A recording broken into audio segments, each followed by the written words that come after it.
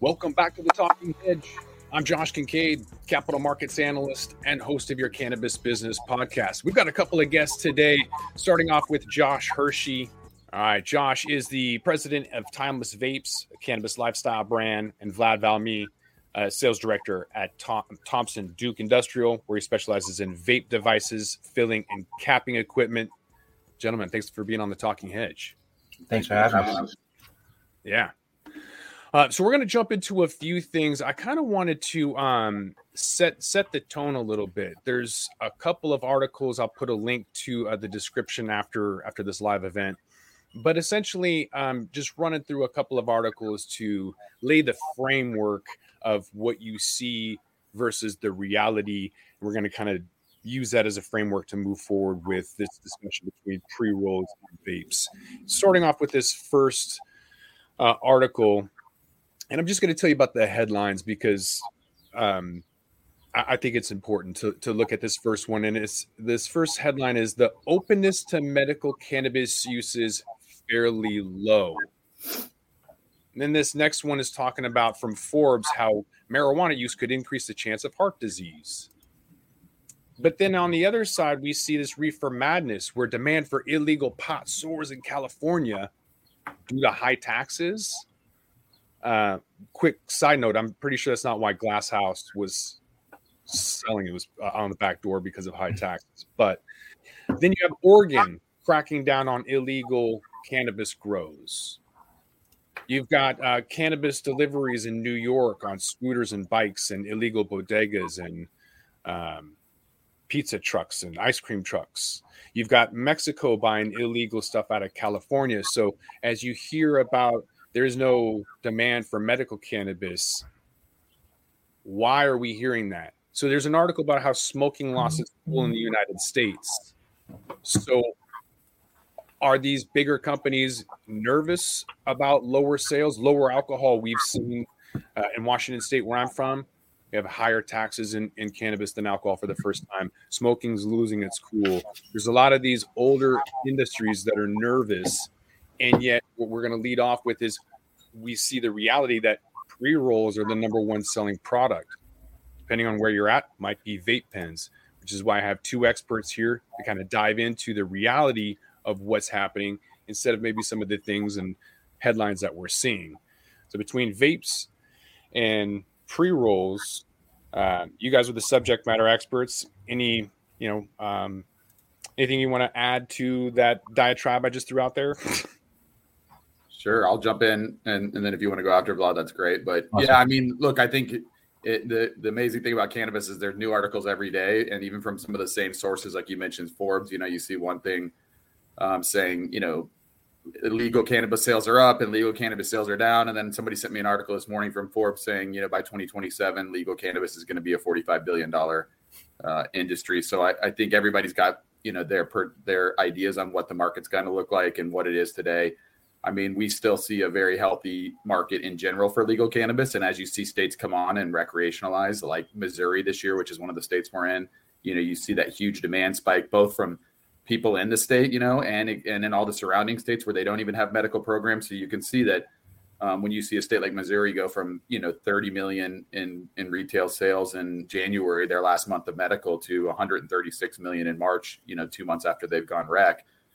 With some people saying 30 to 40% of that coming from out of state. Obviously, there's still a huge demand of people that want to, use medical or recreationally, non-black market cannabis, and specifically around vape and pre-rolls. Those are our two biggest categories. We started out 10 years ago here in Arizona as an original vape company, and this was really rudimentary vapes back then, like where we were, open blasting and put oil in e-cigarettes. But, nobody had really seen vape at that time. And now obviously over time through distillation and through people like Thompson Duke with the equipment they make, and through people like C-Cell and and you've seen the quality of the vape process and the vape itself improve so much. But, and then our other big product line is our pre-rolls we call Tumble. It's another huge category for us, an infused pre-roll. And we've seen that category take off here in Arizona and across the country, anywhere they're allowed, So there's still, I think, a huge amount of demand for both those categories. Obviously, there's a huge convenience factor for both of them. As you see more recreational consumers come on, and more cannabis connoisseurs that have been there a long time, there's always a place for both the vape and the pre-roll. But I think the convenience factor is always going to make it a huge a product line, or both of them huge product lines. Also, kind of the discretionary side of the vape. You can bring a vape out to an event or into a concert and smoke it without a lot of people really noticing what you're doing or causing a lot of reaction, like it would be if you pulled the bong out at a or even a pipe at a concert. So I think for those two reasons, we still see a huge amount of growth opportunity and a huge amount of demand. And I think, again, there's always going to be this illicit market. I mean, I wasn't alive back in the 20s and 30s when alcohol came out of prohibition, but I'm sure that first generation of people that were so used to buying illegal alcohol, continued to buy illegal alcohol even when it became legal. And then as generations go by and it became less stigmatized and it became more unusual, and it became more easy to get from a legal standpoint. Now today to go buy illegal black market alcohol sounds crazy, but I'm sure back in the 20s and 30s it didn't. And I think cannabis is quickly going through that same cycle. Yeah, I don't think we're going to see people buying pre-rolls out of people's trunks in 5 years either, but it's going to sound just as crazy. Vlad, anything you want to add to that? Yeah, no, I just wanted to say on our end, we still see a healthy demand for our machines, which is a reflection that the market is still growing. It is a newer market, and we are going to be facing this kind of back and forth between the illicit market and the actual market. So it's one of those things where time can tell where this market's going to land, but it's just slowly and surely becoming more and more going towards the legal market, and I think that the growth is there. Mm-hmm. Vlad, back to you. Why do you think pre-rolls are the number one selling product in the cannabis industry? I would just say ease of use. It really breaks down to the end user wanting something that they can take out a package and use it right away. Flower is attractive to many people, but it does require getting tools to use. A pre-roll, you just need a lighter and you're ready to go. So I can't, besides a vape device, the pre-roll is probably one of the easiest forms of enjoying cannabis. Price and convenience, I would say, is the top two decision makers for anything. And that's probably why the two of you guys are on this podcast right now. Price and convenience are driving those decisions as we speak. So, absolutely, yeah. As this guy said, it's super convenient. Trayvon makes a lot of comments on the show, making the obvious statement and comment that it's super convenient. Price is another thing. But back to you, Josh, about vapes. From your perspective, on the growth and evolution of the vape market, can you describe some of the trends that you're seeing? Sure. Yeah. I mean, I just want to point out like the really long pins that we used to have. We don't really have those anymore. We've got like really small, discrete ones now. To your point, I'm going to Seahawks golf tournament this weekend. I won't be bringing blunts with me. I'm going to be bringing vapes, even though blunts are my guilty pleasure. I've got to be a little bit more discreet at this tournament. Yeah, I think the vape is the most discretionary cannabis product or way you could smoke cannabis, available, other than maybe like a gummy where you consume it. But, for that smoking experience, I think vape is definitely most discretionary. I mean, we, as I mentioned, we've been in vapes for 10 years. We're celebrating our 10th year in cannabis this year. And we're really early in the vape game and have seen it, the evolution of it a ton. Like I said, from, both the quality of the oil and the distillate all the way through to the quality of the hardware. And of course, the machinery that we've gotten to produce it, has come, along a long way in a very quick period of time. I mean, we're kind of known for our cases, these little plastic cases that hold our carts. And so we still do kind of use a long pin, but it's discretionary inside the case. And we can have a lot of fun with the case by teaming up with different artists and collaborating and doing fun stuff with that. So we still think the medium itself, you can have a lot of fun with, but it's very practical. But yeah, I mean, we're seeing continued, growth in different forms of, extraction. Of course, we distillation, when we first started doing that, 7-8 years ago, was revolutionary. We still think the distillate vape pen it's still the dominant pen on the market. As you look out there and you look at people like BDS and you say, hey, what's the top selling vapes?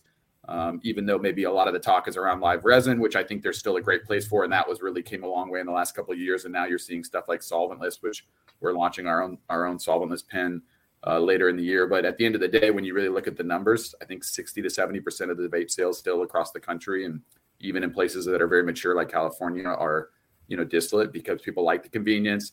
People like, the taste. I mean, at the end of the day, the true connoisseurs really love the live resin and the solventless, but your average consumer likes the fruity flavors that you get with, the distillate pen. So I think there's a lot of evolution in, how the product is extracted and what the form of the product is. And solventless, like I said, which is starting to take the market today, is the most pure, kind of true to form of flowers you can get in a vape. But I think there's still a huge amount of users that want that good, better, best, and want those different, points and tiers that they can get across the full spectrum of vapes. Mm-hmm. Vlad, we're seeing some trends with the pre-rolls being infused. So it's whether you have keef in it or oil and then keef on the outside, or there's now this new hash strip you can throw in there. Whatever it is, people tend to want to add more to their pre-roll. But I'm also wondering about some certain challenges that you might be seeing too. I went down to Vegas recently to visit Paxium, a pre-roll manufacturer. I had a pre-roll. I was smoking pre-rolls and they clogged. Big issue. Not their machine, but ones that I had bought on the strip.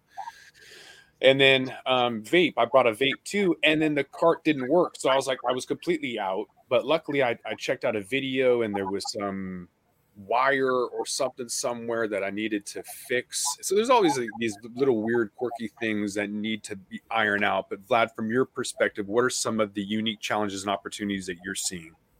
Yeah, I mean, from our end, we're seeing that there's a huge demand for infused pre-rolls, to the point that we were able to develop a machine for pre-roll infusion to meet that demand, right? And create a machine that was specifically infuse a pre-roll in the right area, and so that it's not making oil go all over the pre-roll, kind of hitting this Goldilocks sweet zone where it's like right in the middle, and allowing the end user to put as much oil as they need in that section so it can saturate the flower and create a better product, better pre-roll. Mm-hmm. Josh, you are a parent company, multiple cannabis brands. How do you guys ensure the brand differentiation and maintain a strong market presence in an increasingly competitive industry? Yeah, I mean, look, that's our bread and butter. We're not vertically integrated. We make CPG branded products, and we have like our timeless vapes, and we have our tumble infused pre-rolls are our two top lines. But I mean, that's our focus, and we've stuck to that being our focus. So we invest heavily in really marketing the product and building that brand. And like we said, early on, is that, we're a lifestyle brand. We want consumers to feel like, our brand is something that they're drawn to and that they want to have, on them. And so that involves us making sure we're doing, being part of the culture and the community you're in, and doing the things that real lifestyle brands doing, and doing it authentically and consistently. And so, coming up out here in Arizona where we're based, we were very part of the local scene and the original cannabis scene. And we're very involved in a lot of the local, cultural stuff and community stuff out here. And as we've gone to new markets, we've taken that same playbook and really found, people that also grew up in those markets like Missouri or California or Oklahoma or Ohio, and given them the playbook and let them really bring it to life in a very local and authentic way, in each market we go to. And we think that's what really separates is, people still are drawn to a brand. I know pricing is key in a lot of things, but people choose and will pay a premium if they feel very strongly about the brand and feel that the brand, relates to them. And it's something that they feel, is tied in with what they love. And a lot of people are very tied in with their local culture and their local community. And I think that's something that we really always try to crack into and say, hey, we want to be that national, house of brands and build these national brands, but make them feel very local in each market we're in. Because, we believe cannabis ultimately is a localized market, has been for a long time, even though we are nationalizing, but with federal illegality, there's still such a local element to it. And there's a local element to people, in anything and that they feel strongly about in their culture and their community. Mm-hmm. Let's switch gears to automation. I think that's an important part about getting kind of these products into the hands of masses is by reducing the prices, increasing the convenience. Price and convenience is what it's all about. So I went to ChatGPT. It's an artificial intelligence platform, I guess. And I asked it some questions about your mottos or slogans or taglines that you guys could incorporate for fun. So, Josh, this is what it came up with for you. It said, to unlock the essence of time with timeless vapes. I like that. Absolutely great. Vlad, bringing high quality to the cannabis industry, one roll at a time. One roll at a time. That's fun. Josh, experience the timeless difference. Vaping perfected. And then Vlad, get your roll on with Thompson Duke Industrial. We're jointly committed to excellence. Have either of you guys incorporated ChatGPT, or are you using artificial intelligence on top of some of your other automation machinery? For us, we're just starting to play with it. I mean, we've done some of that fun stuff like you did, Josh, where we type stuff in and see, especially like when we do flavor descriptions, we have our team write them up. And we type them in to see kind of compare and contrast. So we're just kind of starting to play with it. Obviously you read all these articles about how it's the future and it's gonna, take everybody's jobs. You just need ChatGPT for marketing. I don't know if we fully believe that. There's still that human element and that human, part of all this, but it's definitely pretty amazing, the output that it comes up with. And, some of the fun stuff you just mentioned, we've seen a lot of that fun stuff too. But yeah, we're just starting to play with that. I mean, we're very, focused on automation. We've worked with people like Thompson Duke and others over the last number of years to automate. We're doing, well over 2 million vapes a year. And so we've absolutely had to automate that side of the business to be able to keep up with that demand and come up with an automation that allows us to, rinse and repeat as we go to new markets. Because obviously the challenge in cannabis is you can't cross state lines. So you got to set up production in each state you go to. And so you've got to have a way and good partners that make good automated equipment, but but that is repeatable and easily fixable, and that you can place in each market and quickly get up and running. And, our infused pre-rolls have been kind of the second level of that. We start out with a non-infused pre-roll, and automating that was much easier than the infused side of it. The infused side obviously has some different challenges with stickiness and, the oil and some of the stuff that Vlad talked about that we've had to work through as we've kind of ramped that up. We're doing, again, I think over 200,000 pre-rolls a month right now here in AZ alone, infused. And so figuring out how you can automate those is the only way to really grow, because, we've kind of manhandled a lot of it too and had a lot of employees. And as I think everybody knows nowadays, getting employees, at least the last few years, and retaining employees has been harder than ever. So, automating has allowed us to A, create consistency amongst the product, and B, really be able to scale in both our core market like Arizona, but also as we expand into these new markets as well. Yeah, I'm seeing for hire signs at places I've never seen before. So it's kind of interesting. Vlad, how about you? Are you using ChatGPT or AI? And then maybe you can also discuss the role of automation and robotics in the cannabis industry and maybe some pros and cons. Yeah. So for us, we are not using AI. For our machinery, we actually use like classic control systems to rely on the accuracy of the machine. So we haven't found a way to incorporate AI into what we're doing, but we do see the value of it long term. AI is definitely data driven, so I can see it, analyzing market trends and just kind of going through the data that we do have from the industry and then populating some answers from there. But like Josh mentioned, automation is going to be how these companies are going to survive the industry. It is really hard to retain workers. So being able to have machinery that you can depend on to work and accurately do what they're supposed to do is going to be the way that a lot of these companies are going to survive. Even with the pre-roll automation, I've seen machines go into facilities where it used to be maybe 40 to 50 people rolling pre-rolls all day. Mm-hmm. And now machinery has come in to automate that whole process. And that allows the business to operate a little bit slimmer and last a lot longer and use resources in other ways to stay alive. So automation for sure is going to be the answer moving forward. Mm-hmm. Back to you, Vlad, with the emergence of new consumption methods in the cannabis market, like vapes, infused pre-rolls, how do you adapt and innovate your equipment to accommodate the evolution or the evolving product formats?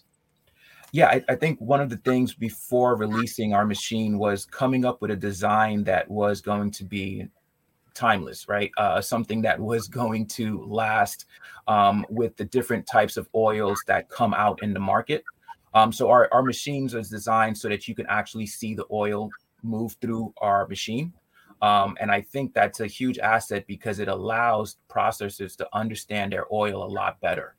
And it gives you a lot more control in being able to dispense it accurately into different devices, whether it be a pre-roll or a vape. So for us, when we released the machine, we thought about, okay, this is we want something that we're not going to have to change. We were able to get a patent on our design, on our dispense design, and it's held relevant until today, right? It's still relevant. We haven't had to make changes to it. We've made different upgrades to the machine, but our dispense system primarily has stayed the same. And we believe that it's going to stay like that for a while because of the way it was designed.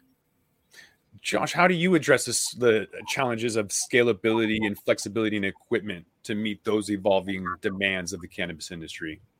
Yeah, no, like Vlad said, I mean, we've been fortunate to have partners like Thompson Duke and others that, the equipment has kind of it's evolved, but it's always been based around the same, format, like Vlad said. So that's allowed us to really get comfortable with certain automated suppliers and then build, work closely with them. So as things and issues come up, we have those relationships where we can work through if there's, something new that needs to be added or something that's differentiating as we, move to like a solventless, for example, where the oil is a little bit more, tricky than maybe distillate is.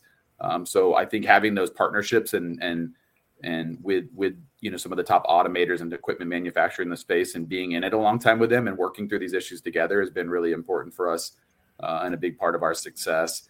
And then I think we have a really strong ops and R&D team again that we've been with us for a long time. And so I think when we make new products and when we look at new products, a big part of our process of bringing a product to life is making sure there is scalability, both around, the production of it and the consistency on the shelf and how we're going to produce it. So as we go into making a new product, like launching solventless this summer out here in AZ, a big thing is, do we have the right equipment to make sure that the experience with the end product is the best for the consumer? Because, as you launch these new products, typically they're at a price premium, right? So when you have the consumer, you're asking the consumer to potentially pay more for a new product or a new way of smoking or consuming the product. We want to make sure that the experience and the quality is top notch in that. And so I think that's a big part of our process is like when we start developing it, making sure that's in the R&D. Can we consistently produce this at a high quality and at a scalable way? And can we work with our best partners to, make sure we have the right equipment to do that? And if there's issues we're seeing, to work through those issues with them hand in hand. Yeah. Solventless is also just smart risk management, because if you have your compliance or regulatory agency come in and say, and pull everything off the shelf, solventless is the only thing that can remain on there. So it happened in Washington where butane and propane were having their own issues, and solventless was the only thing left on the shelf. So just as a risk management, I would advise anybody to do that. But speaking of what could happen in the industry, good or bad, how do you see the cannabis industry evolving in the next 5 years? Yeah, I mean, look, again, I think what we're seeing is, like I mentioned earlier, as more states, you're seeing more and more states, have legalized programs, whether that's starting out to medical, and then lots of these states transitioning to recreational use. I think you mentioned in the beginning of the podcast, Josh, like it's in a lot of states, it's from a tax standpoint. I know you mentioned in Washington, last year in Arizona was the same. The state generated more tax revenue from cannabis than they did from alcohol. So obviously you're getting more political support from that because, obviously the politicians, ways they can generate more taxes is always good for them. And if they can generate it without it maybe necessarily, requiring increases in, income taxes or things like that, it can usually get through a lot easier. So I think that side of it, you're seeing more and more people that from a monetary side of it, political monetary side of it, see the advantages of it. And I think then that rolls into, hey, we need our own programs. And then like you look at a state like Missouri and you see all the revenue coming in from the Kansases and the Nebraskas and the Iowas, I think it opens those states' eyes that, hey, we're not only are we, we're at a disadvantage here because we're not only, not collecting our own revenue, we're losing a lot of revenue because people can now go to these border states. And so I think all those things create a lot of momentum and open a lot of eyes that, that there's a ton of cannabis consumption out there, and, you either adopt it as a state and put a program in place and embrace it, or, you can lose tax revenue to it and people are going to go find it,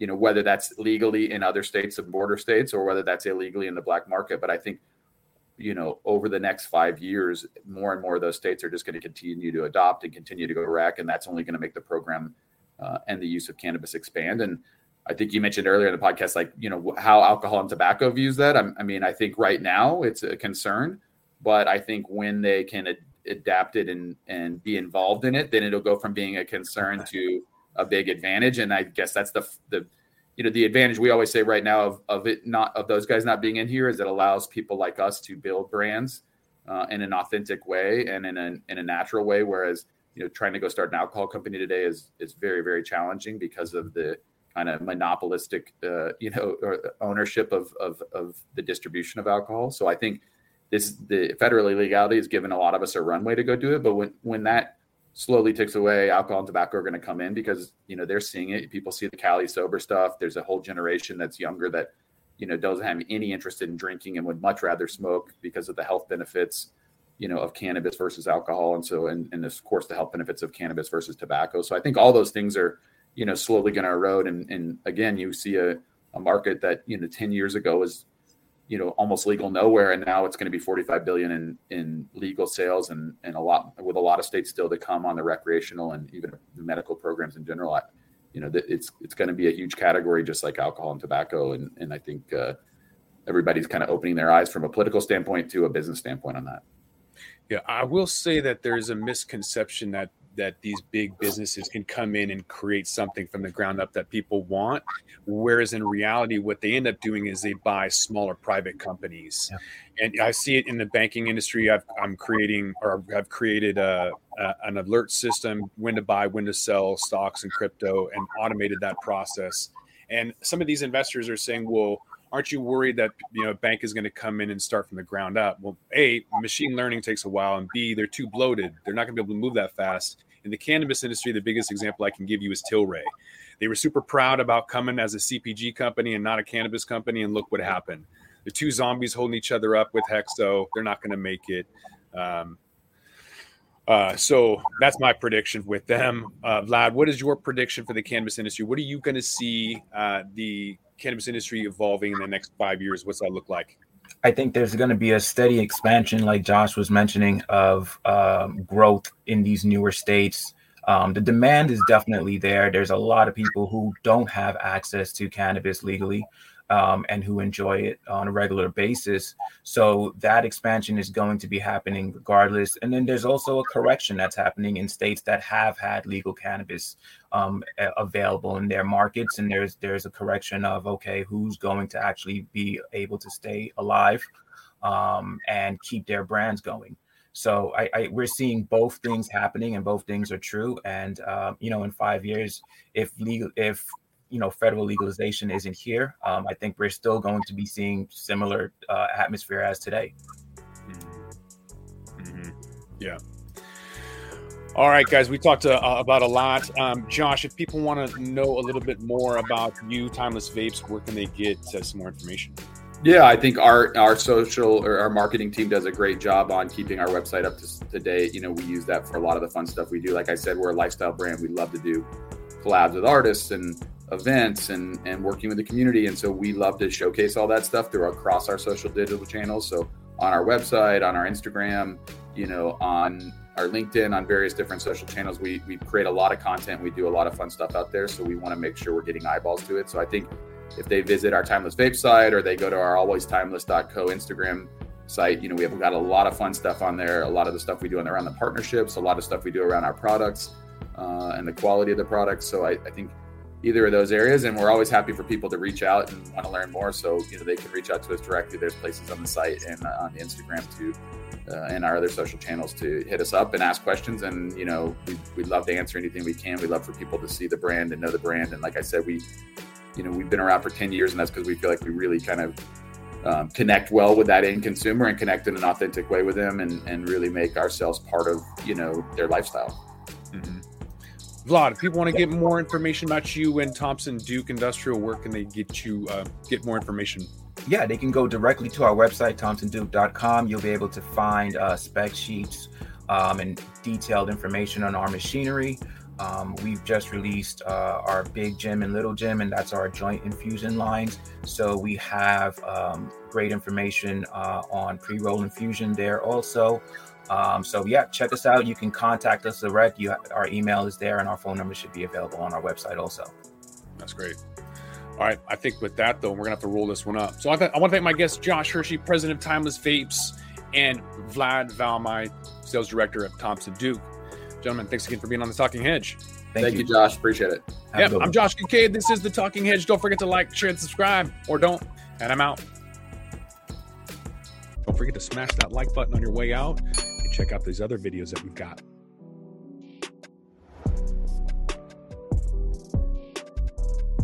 Thanks for listening to today's show. To check out more great cannabis podcasts, go to podconnects.com. Here's a preview of one of our other shows.